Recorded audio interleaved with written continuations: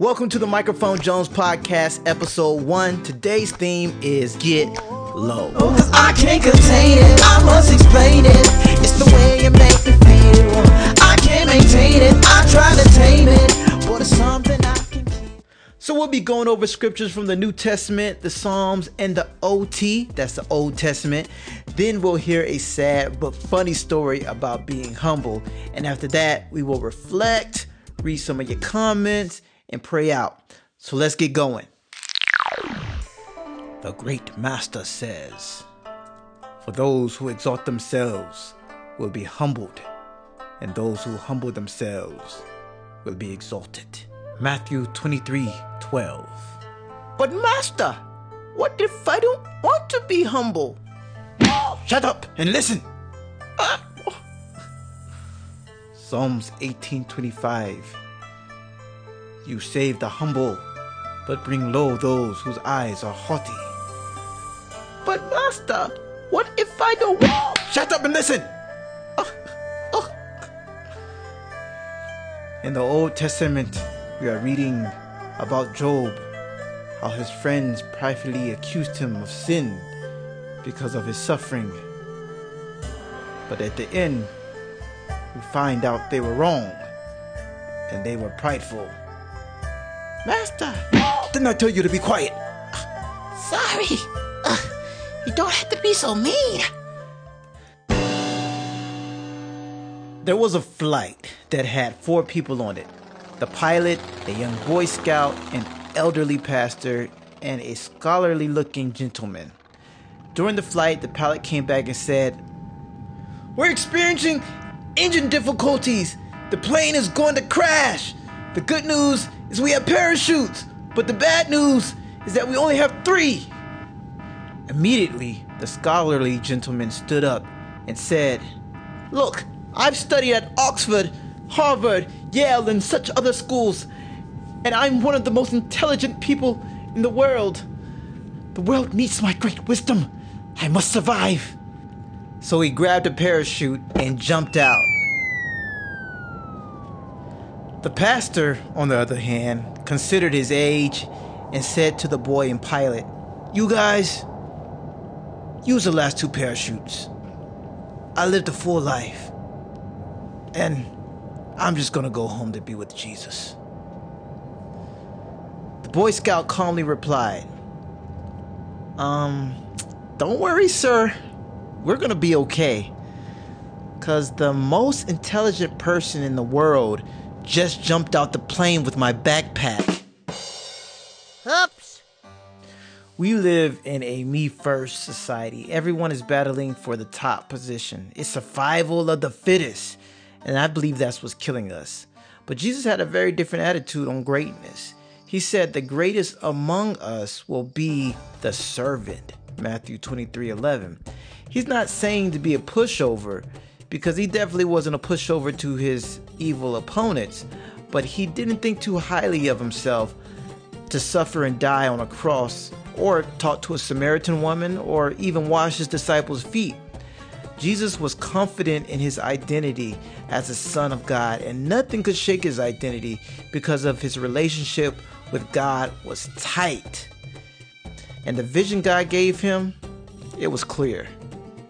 Self-importance comes from a self-centered, immature way of thinking. It's self-serving. But being humble comes from a mature place of serving others and having a close relationship with God.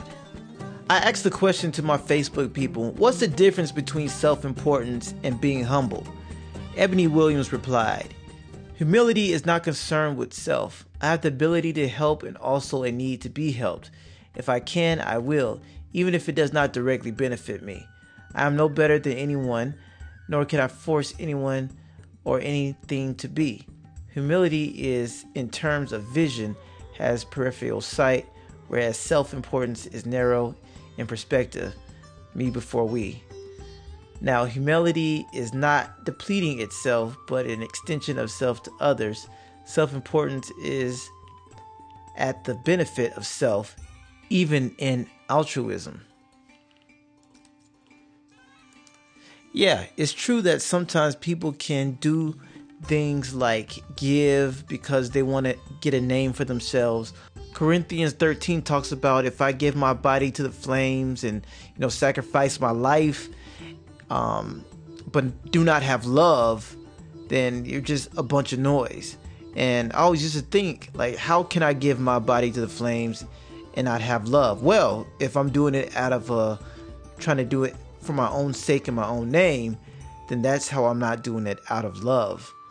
So talking about being a person who is confident in God and humble versus a person who is insecure and they feel they have to pump up their self-importance in order to feel good about themselves. And what usually happens is when a person is trying to feel good about themselves and be self-important is they're putting other people down. On the other hand, when a person is secure in God and confident and trying to serve others, it does the exact opposite of the self-importance and exudes confidence, which makes other people also feel confident as well. And that's something that I'm aiming for. And I think we're all the people that love God are aiming for as well, is to be confident in the Lord and confident in his promises, that we don't have to play so much upon this self-importance. Let's pray. God, you are so good. You created everything. The whole universe sings your name. The skies, they preach the greatest sermon. The rivers, the mountains, the trees, the birds, and all creation sings your glory. We know that you've made things very good. We know that even our body, like, wow, the billions of cells that have to work together in perfect harmony, even for us to have this consciousness right now. And then you gave us the mind to even create the technology that we hear this sound through. It's just amazing. It's just overwhelming. And you had it all planned out. You had it all together. You knew exactly what was going to happen, what was going on. So we thank you and praise you and say, wow. We just want to step back and just say, wow, you're quite a treat. Father, we confess times we have just been self-important, when we've only thought about what we could get out of things and thinking about ourselves more than thinking about how do you feel about stuff, or what do you think about stuff? How is my actions and what I'm doing affecting your heart? How's it affecting my family's heart as well? Lord God, we thank you for Jesus, and we thank you that he can cleanse us up and make us new and give us a new fresh start. We pray that our imagination comes in line with your imagination, that our heart comes in line with your heart. Lord, we just want to be in step with your soundtrack, in step with your music, in step with your plans. Father, I pray right now for supplication, that if anyone is lacking anything in the Holy Spirit, Lord, we pray that you will fill us up from the bottom to the top, Lord, that we will have the right attitude towards our work, towards others, towards, even the confidence that we need to have, Lord, that we won't be people who are toting our ethnicity or toting our background, our education, and toting everything and be like, oh, look at this and who we are as in the flesh. But Lord, we pray that we would count it all as dung and look to do your work and to do your will. We pray just to hear from you, to get a clear vision, to be like Jesus, to know exactly who we are and not have to be feeling like we're so important that we cannot suffer with those who suffer or associate with those who the world doesn't want to associate with because they think they're too good for them. Father, we pray that we would reach out, that we would help, that we would love, that we would use love and wisdom, because we know that it takes more than just an affection to help people, that you also give us wisdom and help us to have that fusion of love and wisdom to cut down on all the confusion. Dear Heavenly Father, I pray for those in the churches, Lord, bring us together as one, break down the racism, the prejudice, the walls of, hostility of this is my church and this is how we're going to do it, and things that when we don't want to change and we're stuck in our own little ways and self-important ways. Lord, break those down right now. We pray that break down those walls. Father, we pray also for our government and those in leadership positions. Lord, we pray that those walls be torn down as well. Those walls of hostility and offense and anger and just people not wanting to compromise and work together for the better of the whole country.